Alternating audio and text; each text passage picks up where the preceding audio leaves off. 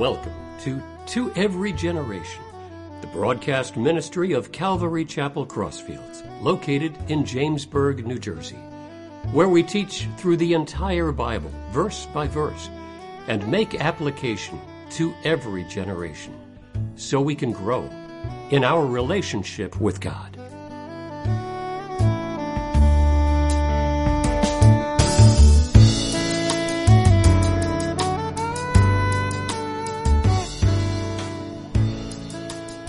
This morning we're going to be in Luke chapter 23, starting with verse 13.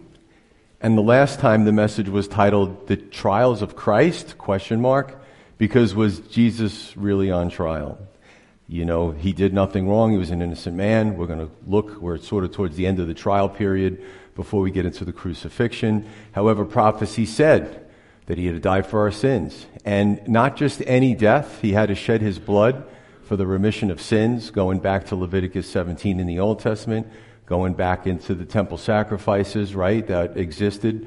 Our generation, unless we look at history, we're not familiar with the temple and the things that happened. It was pretty amazing what was established and set up. So, you know, Jesus had to go through this procedure so that he could shed his blood. And it was very specific what God's word said about the Messiah and how he would come and live and die and the implications for us. So it is pretty powerful when you see all the different ins and outs that Jesus went through because he loves us so much. And today the message is titled The Polarizing Effect.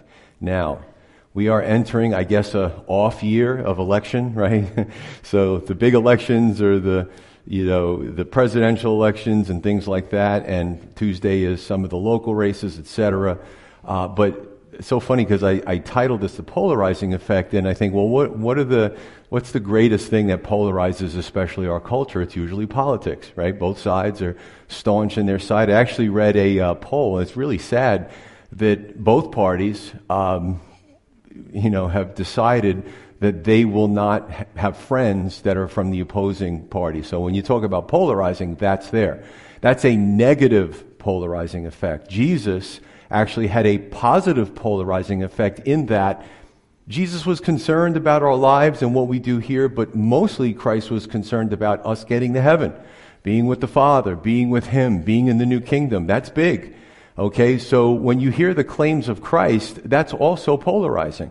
If I tell you, Jesus says, I'm the only way, I'm the way, the truth, and the life, no one gets to the Father except through me, some people get irritated when they hear that. It's immediately polarizing them against him because, well, what is this only way? How can that be fair? And man, it isn't that it's restrictive. It's that it's a way to save humanity. There's nothing else that the human race can do, right? So God had to do it for us. So we are either polarized. I believe all the claims that Jesus made. I've investigated it for many years, and this is the conclusion I come to. So with all the polarizing, the media, politics, etc., that we deal with in our culture, the one that's the most important is the one that's going to polarize in the sense that gets us to a place where we're on the right track when it comes to the rest of our lives. So that's the most important thing. We're going to look at this in 3 parts. And next Sunday, actually, I'm going to get into some of the medical aspects of the crucifixion.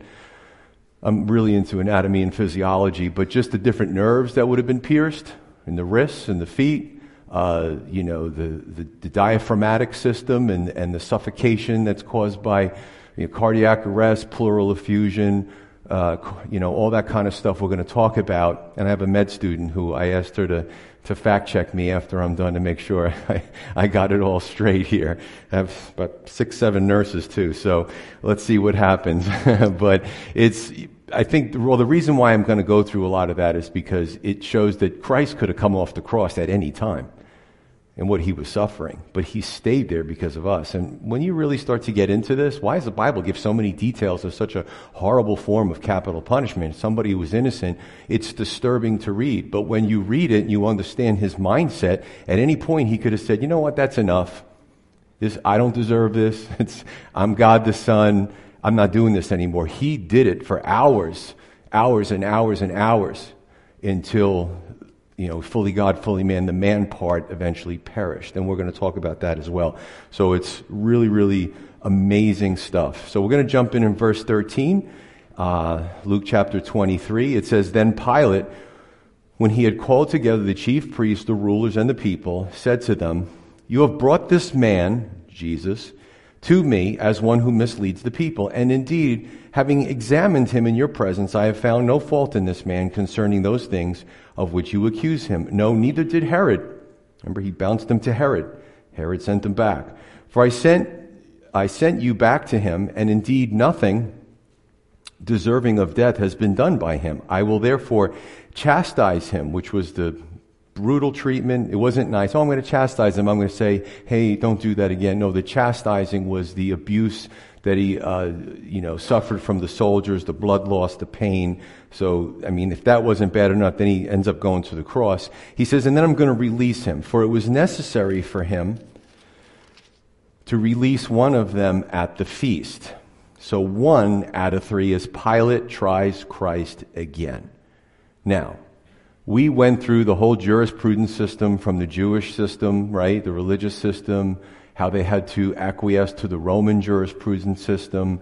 We talked about the 3 trials that Jesus went through in the religious side, how he got bounced to Pilate. Pilate found out he was from Herod's district. He bounces Jesus to Herod, which they were both at the same city at the same time. And this is all happening in the wee hours of the night and the morning.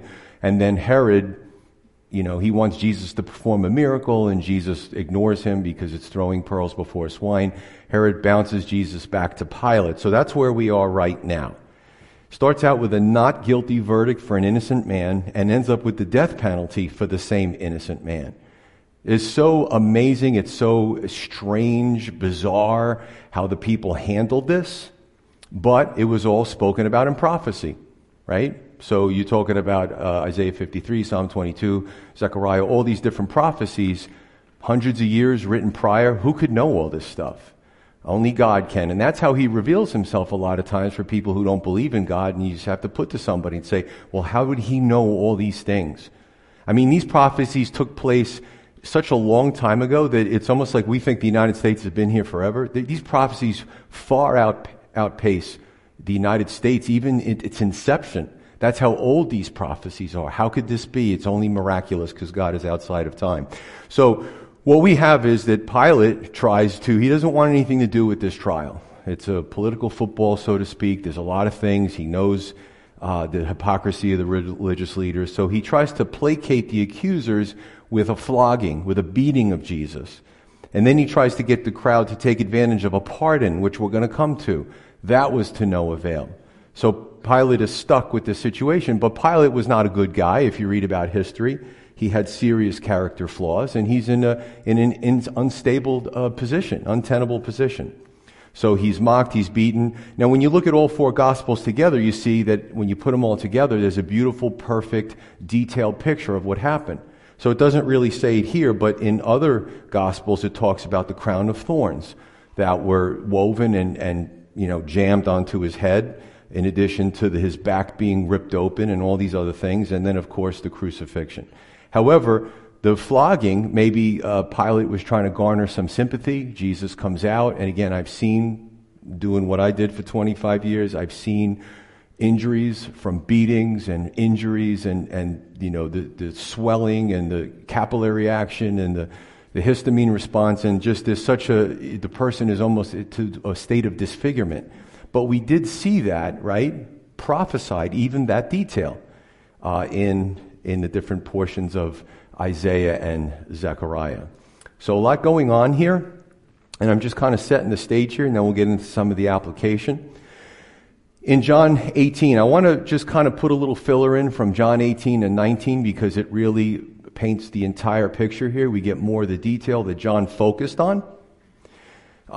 We find that in John 18, Pontius Pilate is intrigued by his discussion with Jesus. He doesn't know what to make of it, right? So with Pilate, if he had somebody who was condemned to crucifixion or heading in that direction, they would beg Pilate. They would get down on their knees. They would prostrate themselves before him. They would kiss his hand. They would offer him bribes and whatever the person, because nobody wanted to be crucified. But Jesus was totally in control of the situation. Now, there's a lot of, I'm going to get into the historians next Sunday.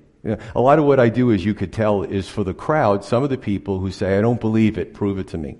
That's not a problem. We'll talk about the Roman historians, how they mention Jesus and the miracles and even the details of the crucifixion. But, Jesus wasn't moved by Pilate.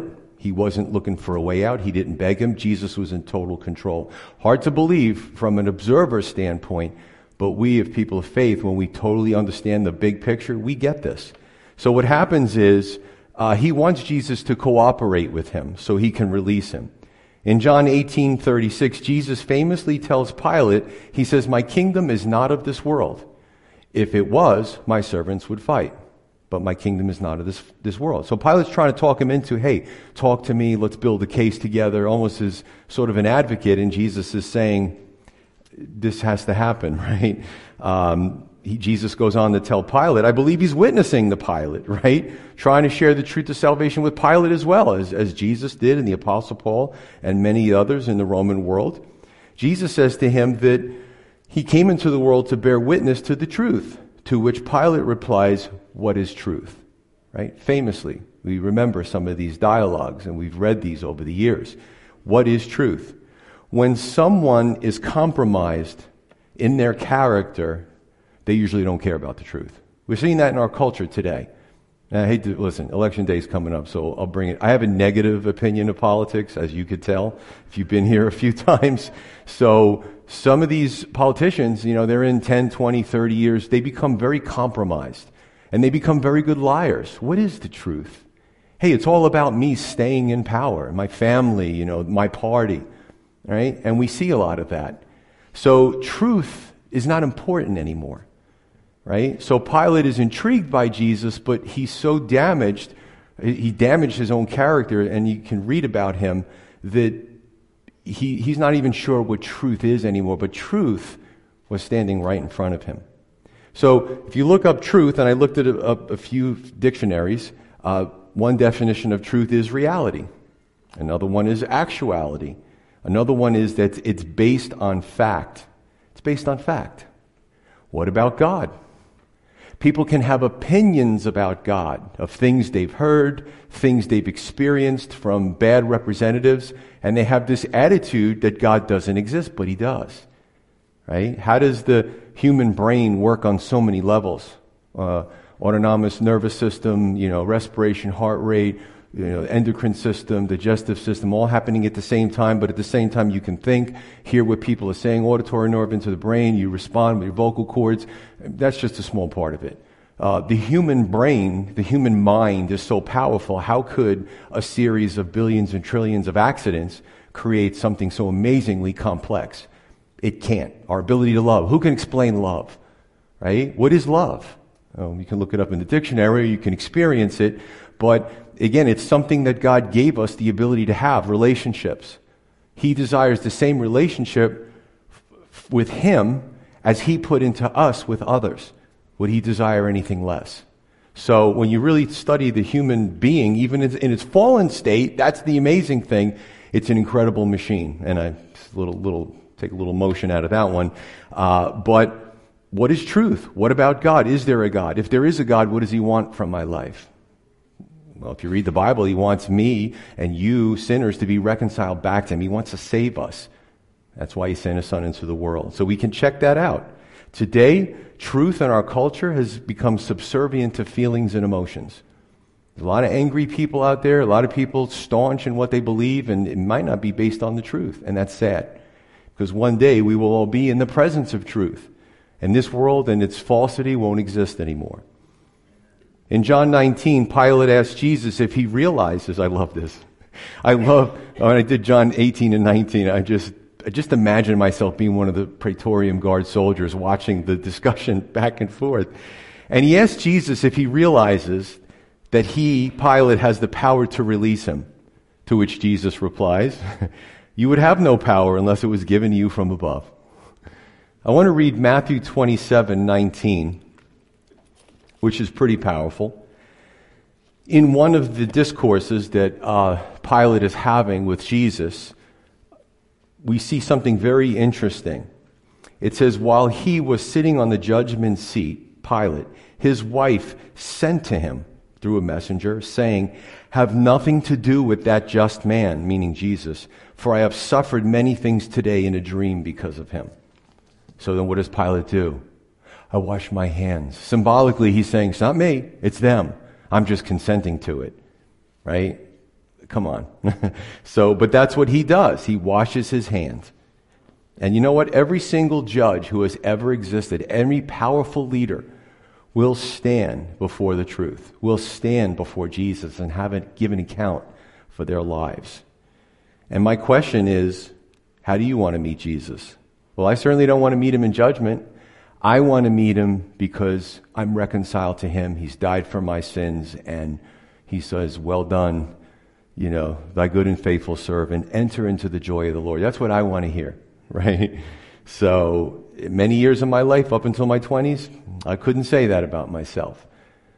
Looking back, I realized, wow, I'm so glad that, and the Lord does in many different ways. Maybe through this sermon, he tries to reach people. He tries to reach out to you. People will come to me after service and say, well, what did my uncle say? I'm here for the first time and I feel like you're talking about me, listen, I make my notes. I don't take input. Talk about Bob, talk about Jane. I just come up with it. If it has something that touches a nerve, well, you've got to say to yourself, wow, maybe this is God speaking through the sermon. It's God. It is, because he does things, I don't even know what he's doing during the sermon. And I may not know until I come see him one day.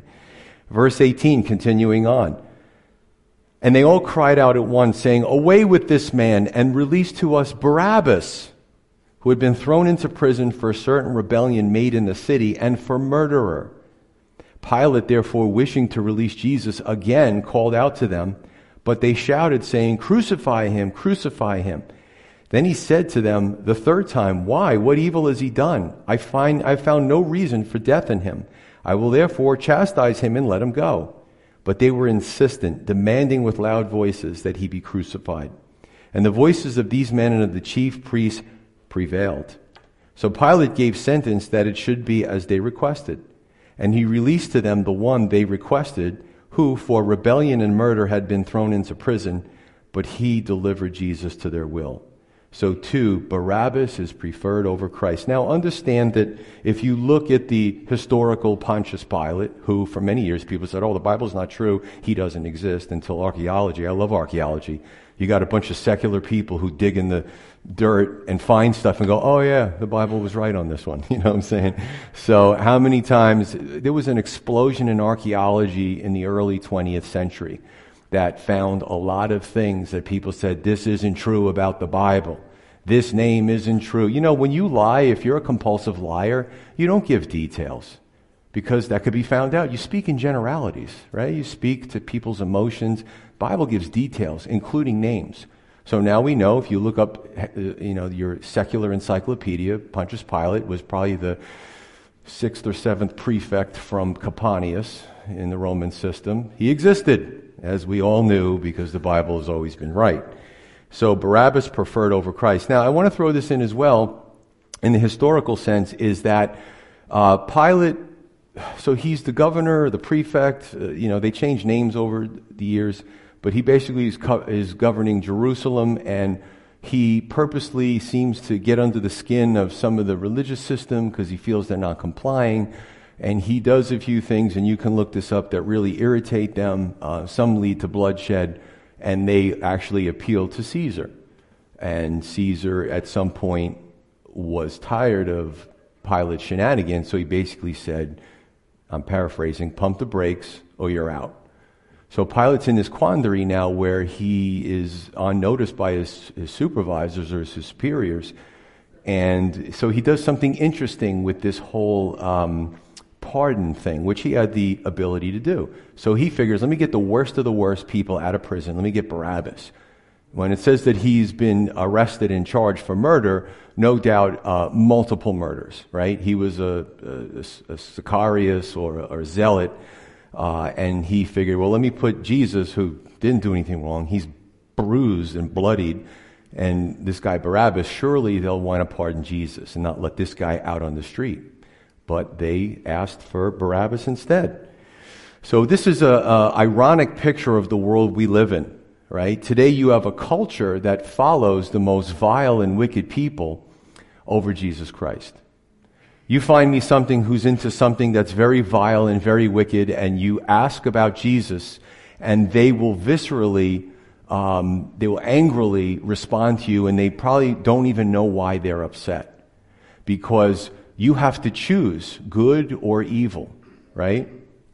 I look at the situation today with some of these ideas of pro-Hamas, and listen, I do not lump the Palestinian people in with Hamas. You know, they're being oppressed by Hamas. And they know that Hamas is causing their hardship to their children and their families and their communities.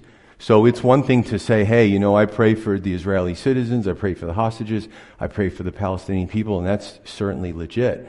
However, Hamas is just a very wicked organization, and there are people out there, we're seeing this anti-Semitism, this pro-Hamas. So these people, listen, they took videos of themselves tormenting families and children and the things they did. I don't even want to say the things that they did from the pulpit, but it's demonic, basically. So the same people who are for these guys, you ask them about Jesus, they'll be angry about Jesus. Like Pilate said, what did Jesus do? What did he do? He died for our sins. What is your problem with? Who could have a problem with Jesus when you read the Bible, right? So this is what you have going on. Verse 18, the crowd cries out. Now I'm going to basically look at the crowd and maybe make a three-part division here. A, the crowd consisted of the followers of Jesus, who were probably being overpowered by B, right? The enemies of Jesus.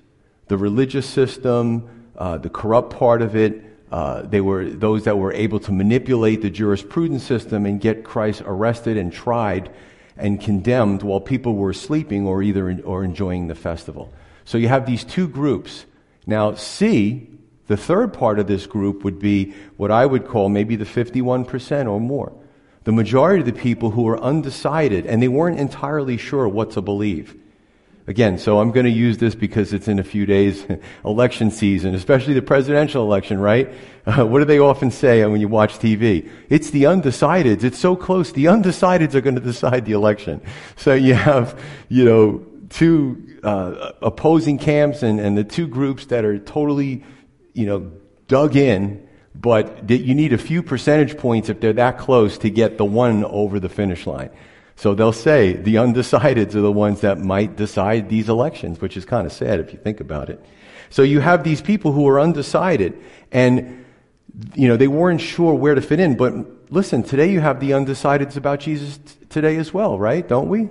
Right. There could be somebody sitting here who's undecided about Jesus. I'm not sure what to believe. I heard this and I heard that, and I know this person's a Christian, and, this church made me feel a certain way. So they're undecided. But you have to investigate the claims and come down on one side or the other, right? Tragically, many back then and today are too busy with this temporary life to investigate the claims of Christ. Now, I've heard people say, well, they were screaming Hosanna, right, praising Jesus a few days ago, and now they're screaming crucify him. So let me just say this. It wasn't the entire crowd, but it was probably some of the undecideds. Imagine that. Hosanna! Hey, what's going on? That's Jesus. He raised that guy from the dead. Oh my goodness, he's here. He's riding on a donkey. Oh, they're putting palm branches. Hosanna, Hosanna, Hosanna. They're caught up in emotion.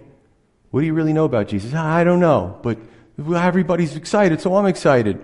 A few days later, the majority, the insiders are going through the crowd saying, you know what this guy did? He claimed to be God. He did. So they had that thing. So some of the undecideds were like, they hear, crucify him, crucify him, crucify him, crucify him. Hey, aren't we seeing that in American culture? Mob mentality. You could know somebody who's probably somewhat of a decent person, maybe neutral, and then you see one of these crimes committed where there's 10, 20, 30 mob mentality, and that person's in the mob. It's a psychological thing. When you're around a lot of people and they're all going in the same direction, and you're like, well, I don't want to be the outsider. I'm going to do this too. I'm going to engage in it. Look at social media, right? They send these memes. A lot of them are bots, and we have a whole culture that's brainwashed by the computer. Everybody says it, so I have to. Everyone puts up that meme, so I have to put up that meme. No, you don't. Think for yourself. Investigate.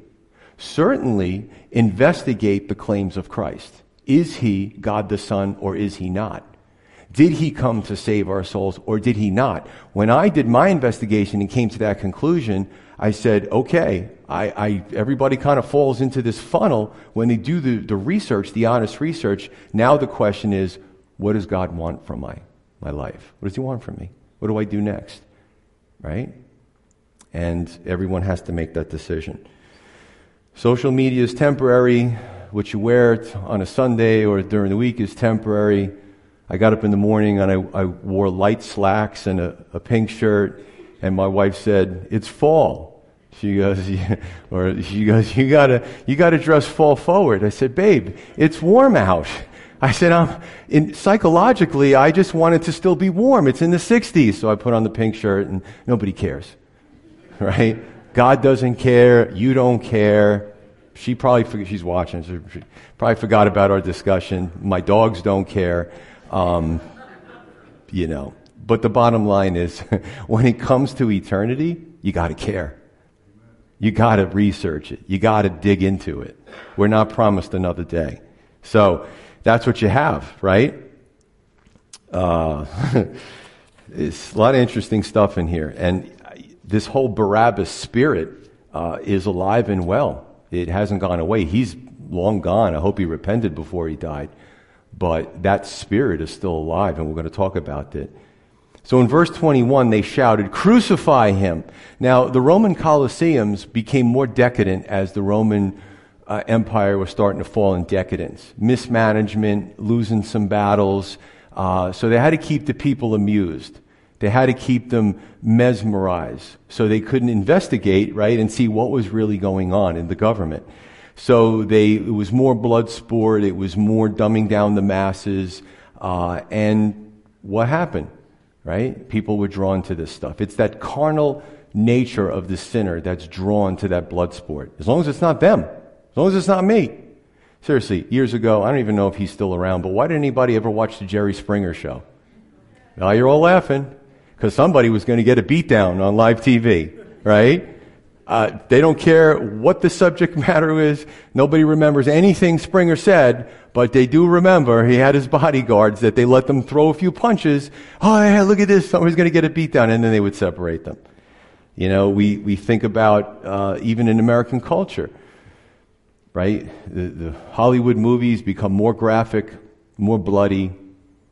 It's like a sort of rite of passage for people to watch these movies about some person who's innocent being hunted down and, killed by the creep, or the serial killer, whatever. Video games where mutilation is becoming more in your face. It's becoming more aggressive. It's becoming more lifelike, right?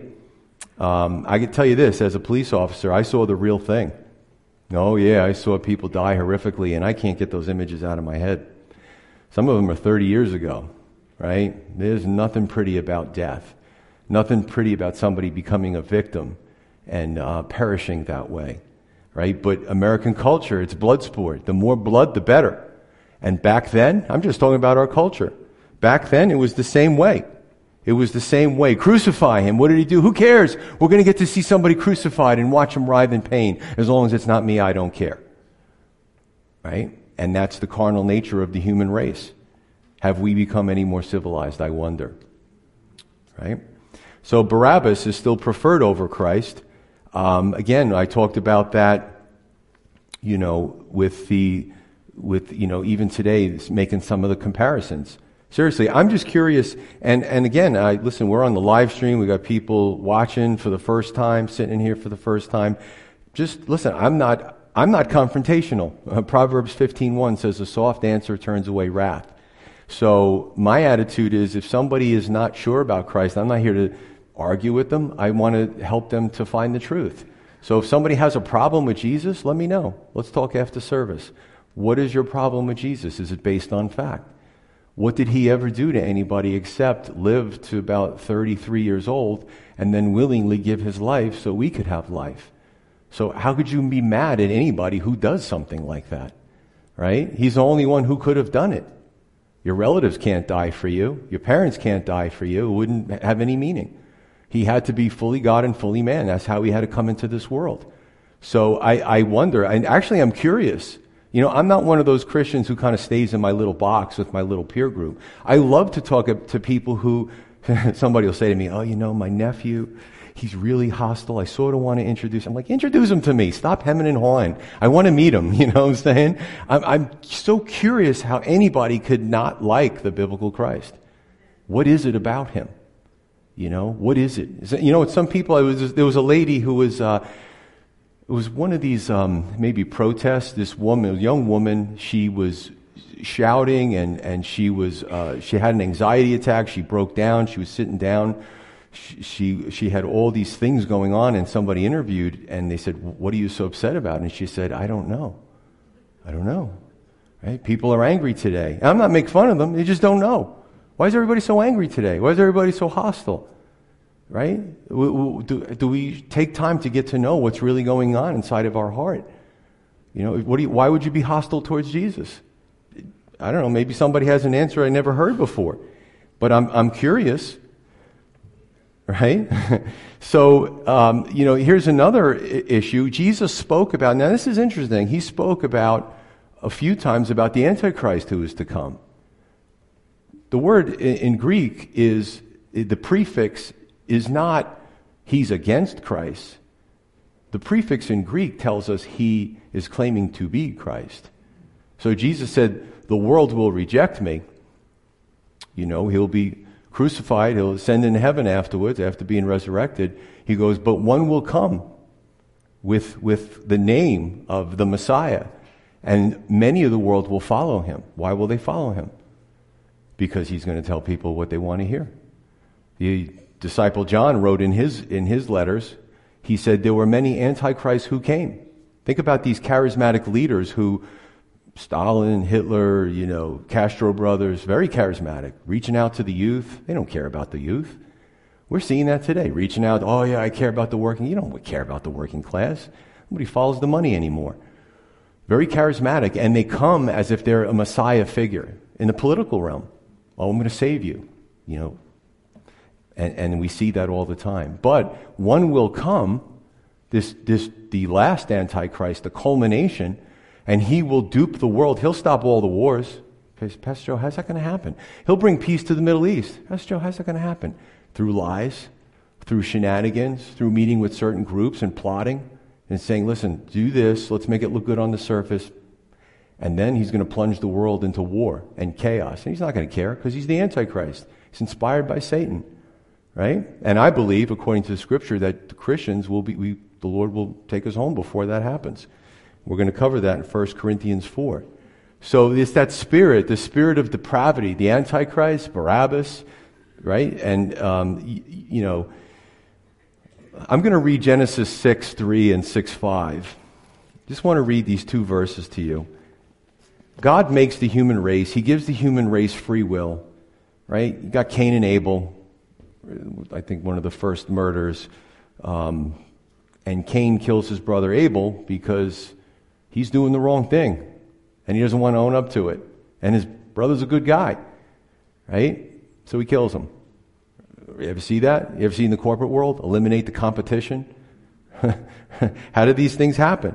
Genesis 6:3, and the Lord said, God said, my spirit shall not strive with humanity forever, for he is indeed flesh. He's carnal. Yet his days shall be 120 years. So the lifespan was a lot longer prior to this time. The Lord truncated it. He made it less. Verse 5, it says, then the Lord saw that the wickedness of man, or the human race, was great in the earth, and that every intent of the thought of his heart was only evil continually. So you think that God would have said, you know what, this is just not working. I'm just getting rid of all these people. Well, what did he do? He sent the Messiah to save our souls. That was his desire, salvation. You know, God never gives up on us. God never gives up on us. Verse 26, last few verses, continuing on, it says, now as they led him away, they laid hold of a certain man, Simon, a Cyrenian, Cyrene was most likely Libya, North Africa region, and we're going to talk about this. Interesting how many flocked from so many regions in the area to get to the Passover. Remember, this is still going on. This feast is still going on, the celebration. Who was coming from the country, and on him they laid the cross that he might bear it after Jesus. And a great multitude of the people followed him, and women also mourned and lamented him. But Jesus, turning to them, said, "Daughters of Jerusalem, do not weep for me, but weep for yourselves and for your children." You know, how many people, and again, you've seen it in documentaries, you might have experienced it personally, someone who knows. They just know. It's a life-threatening injury, it's some disease, and they just know. Maybe they have a few days left. And if you're in the Lord and you know the Lord, you have a peace. You know where you're going. If the person doesn't know where they're going, and I've done deathbed hospital visits, and I've gone to people's homes, and it's amazing how they're like, you know what? What do I have to do to be saved? Right? The person thinks about, wow, all those years I lived, it's all running out now. Now what happens after I close my eyes for the last time? So here Jesus is, he's going to the cross. He probably looks terrible from the outside. And he's worried about everybody else. Who does that? Right? It's like, and Pilate's like, don't you realize I could release you? You would have no power unless it was given to you from above. What's wrong with this man? He's going to die. But he knows he's going to rise again. He says, "Weep for yourselves and for your children, for indeed the days are coming in which they will say, 'Blessed are the barren, wombs that never bore, and breasts which never nursed.' Then they will begin to say to the mountains, 'Fall on us,' and to the hills, 'Cover us.' For if they do these things in the greenwood, what will be done in the dry?" A lot of metaphors from Jesus, a lot of symbolism. So 3 is from the well-known to the least known. So the Bible does a great job, and you see some of these literary works where it's all about the powerful people, it's all about the charismatic people. Details of the common person are just left out. What you find out here is that nobody is insignificant. And especially when we look at Simon and what happened to him in his life, the Bible shares with us, it's actually pretty powerful. This short encounter with Jesus. What happens here? So Simon from Cyrene probably understood enough about the Old Testament to come to Jerusalem to celebrate the Passover. Now, the guy's minding his own business, and here was a Roman custom. So, again, it was their laws. The Roman gladius, that medium-size, medium-range sword, that if the soldiers needed you to do something, they could take the gladius and tap it on your shoulder, and you'd be like, "Oh, what did I do? Come over here. You got to carry his cross-piece." So they actually had 2 words. People say, there was no such thing as crucifixion. They're still digging up crosses in the Middle East. Of course there was crucifixion. Started with the Persians, but the Romans perfected it to a torturous level. So there was the stipes, which was the vertical piece, and the patabolum, which was less weight. But Jesus had lost so much blood that his physical body was... You see the movies, and I don't know what it was like, but he probably was stumbling and he tried to carry it and fell down. So they tapped Simon and said, "You got to help him carry the cross, right? The patabolum." So what he did was he helped Jesus by compulsion carry this cross piece to the hill where Jesus was going to be bound to it, and they were going to hoist him up on the stipes, and he would be crucified. So it's an interesting thing to look at. What we find out about this guy Simon, who people can just, Simon, some guy, and we don't hear about him again. Simon was the father, he became the father, at some point he was the father of Alexander and Rufus, who were part of the church. We see this in Mark 15:21 and Romans 16:13, and the Apostle Paul gives honorable mention to those boys, right? Alexander and Rufus. So, what was it about this 20-minute encounter with Jesus that changed Simon's life? He's just probably coming in. He heard about, a lot of people were drawn to monotheism of Judaism. So here he comes. He's checking it out. Passover, maybe celebrating it. He's all of a sudden diverted. Isn't it an amazing thing when God diverts us? Right? He diverts him, and now he's forced to help Jesus carry his cross. And probably couldn't have taken more than 20 minutes, 25 minutes. for him to help Jesus get to the spot where he was going to be crucified, and then they would send Simon on his way. But what was it in that 20 minutes or so encounter that changed his life? You know, you can't come into the presence of Jesus without having your life changed in one way or the other. It's either going to, again, polarize you more against it, because you, listen, in the early months of me, years of learning about Christ, I resisted it, because in back of my mind, I thought, well, he's going to make me do stuff. You know what I'm saying? You know, my lifestyle is going to change, and I don't want it to change. So I had all these ridiculous reasons why I delayed coming to Christ. And we all do. Some people come right away, and God bless you. You're a better man or woman than me. So, but I was stubborn. But once it took, and once I started to follow him, I never departed, because I know who he is. So here's Simon starting out in this Passover season, right? Observing the Passover, and then he gets to meet the literal Passover. Amen to that, right? The Passover lamb is Jesus.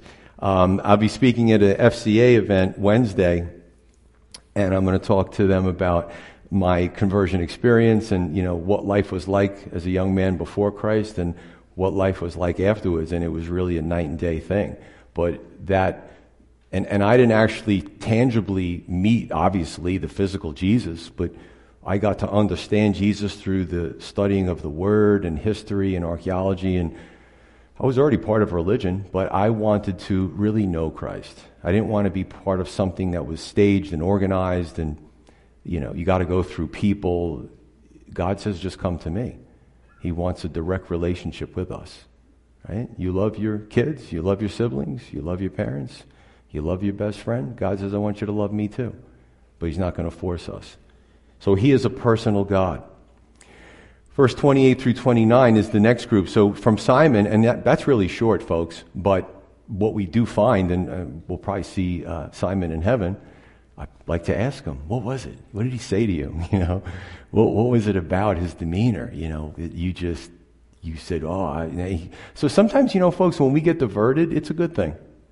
Sometimes we're just so focused on our schedules and stuff. I know for me, I get into my OCD realm and I get into my boxes and then God's like, oh, come over here, diversion, right? And I've had negative things happen to me, and I've gotten to the point where I'm like, all right, Lord, a negative thing is happening to me right now. What do you want me to do? Do you want me to talk to that person? Do you want me to put my rights aside and just, is this a ministry opportunity? So Simon was probably not happy about that gladius touching his shoulder. Oh, what are they going to make me do? Oh, I got to carry this cross piece. And by the time they let him go in his encounter with Jesus, he becomes a believer at some point. Pretty amazing stuff. That is the true Jesus of the Bible. If you experienced anything less and you're turned off, you got the wrong experience. Seek the truth. Seek the biblical Jesus. Even the Apostle Paul says there's a false gospel out there. Right? There's a false Jesus that some people adhere to, and I read some of this stuff, I'm like, who are they talking about? That is not the Jesus of the Bible. So yeah, you can be turned off by that.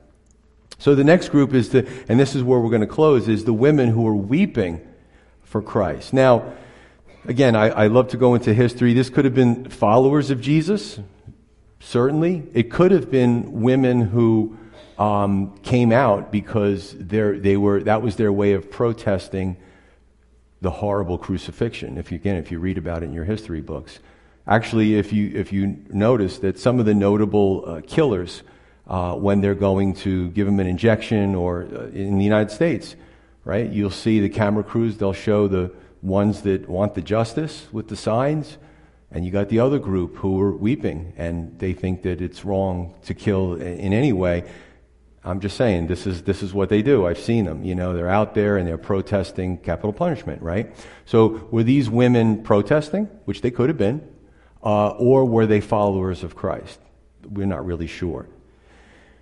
So basically he says to them, don't weep for me, weep for yourselves and your children. Hard times are coming. So now remember, Jesus is not inhibited by time, right? Jesus is fully God and fully man. So when Jesus looks out at the world, right, he's God the Son. He can see the past, He references the Old Testament, references the flood of Noah, references things in the past that happened that people are like, oh, how did you know that? Jesus spoke about the present day when he was on the earth. He also spoke about the future. We know about prophecy. We know about the end times. We know about the Antichrist. That's in our future. He's not here yet, or he could be here, but he hasn't risen to prominence yet. It would be obvious if he had. So Jesus here is now basically saying, hey, some things are coming, and thank you, ladies, I'm paraphrasing, for caring about me, but you need to be caring about yourself. I'm here for you. This is what I'm doing. This is how I'm going to save the world, but you're still going to be here when I'm resurrected and ascended into heaven, and, hard times are coming. So within 40 years, not quite 40 years, was the brutal war, and you can look this up, AD 66 through AD 70, the Roman-Jewish wars, culminating with the destruction of Jerusalem. So Jesus was basically saying, have concern for yourself, these things are coming, and he sort of projects 2,000 years into the future, into end times prophecy, things that haven't happened yet. So this phrase, they will begin to say to the mountains, fall on us, and to the hills, cover us. Now this was spoken about in Hosea 10, about a situation that happened many centuries prior, but it also spoken about in Revelation 6, where the Revelation judgments come, right, just prior to the Lord's second coming, and the rebellious will see the judgments and realize, wow, this is a God thing, and they will just ask for their lives to be taken instead of repenting in front of God. So he's basically saying to the ladies, when I look diachronistically 2,000 years into the future, all of these things are going to take place. So, verse 31, the green wood versus the dry wood. So what Jesus is saying, again, he spoke metaphorically. In the green wood, Jesus was saying, hey, I'm here. Jesus is the green wood. It's vibrant, it's lush, it's growing, it's beautiful, it's productive. So what Jesus was saying is, when I'm in the world, I'm a preserving effect, a preserving influence. There's miracles, there's revival, but the dry wood is coming, Jesus is saying, right? Dry wood, I have a wood burning stove. I like the dry wood that died and dried out because it burns a lot nicer in my living room, right? But it's dead. So what Jesus, when he talked about society being the dry wood, would be the time where he's removed. And we see today the mobs, the crime, the wars, the hate, all these things happening. So Jesus is projecting his prophecy into the future. So let me just leave you with this. At the end of the day, the polarizing effect, right? The polarizing effect. And even this morning, if you're new to the Bible or the biblical Jesus, you might be polarized. Some of you may be moving towards Christ and saying, you know what, I want to know this real Jesus. I want to know the one who died for my sins. Others could be watching, who knows, might be saying, you know what, I'm turned off by what you're saying, Pastor Joe. Too much detail. I don't know about this whole Bible thing. I'm not digging it. So the polarizing effect is, where do we stand on these claims, and are we searching for the truth? To be honest with ourselves, investigate these claims and follow the truth wherever it leads us. You've been listening to Every Generation from Calvary Chapel Crossfields. We meet for Bible study Wednesdays at 7 p.m. and Sunday service begins at 10:30 a.m. On Sundays, we have children's church for all ages, in addition to infant and nursery care. You can find out more about the ministry here at Calvary Chapel Crossfields by going to www.cccrossfields.org, where you can also watch or listen to previous messages. If you have any questions or have a prayer request, please email us at contact@cccrossfields.org. Thanks for listening, and may God bless.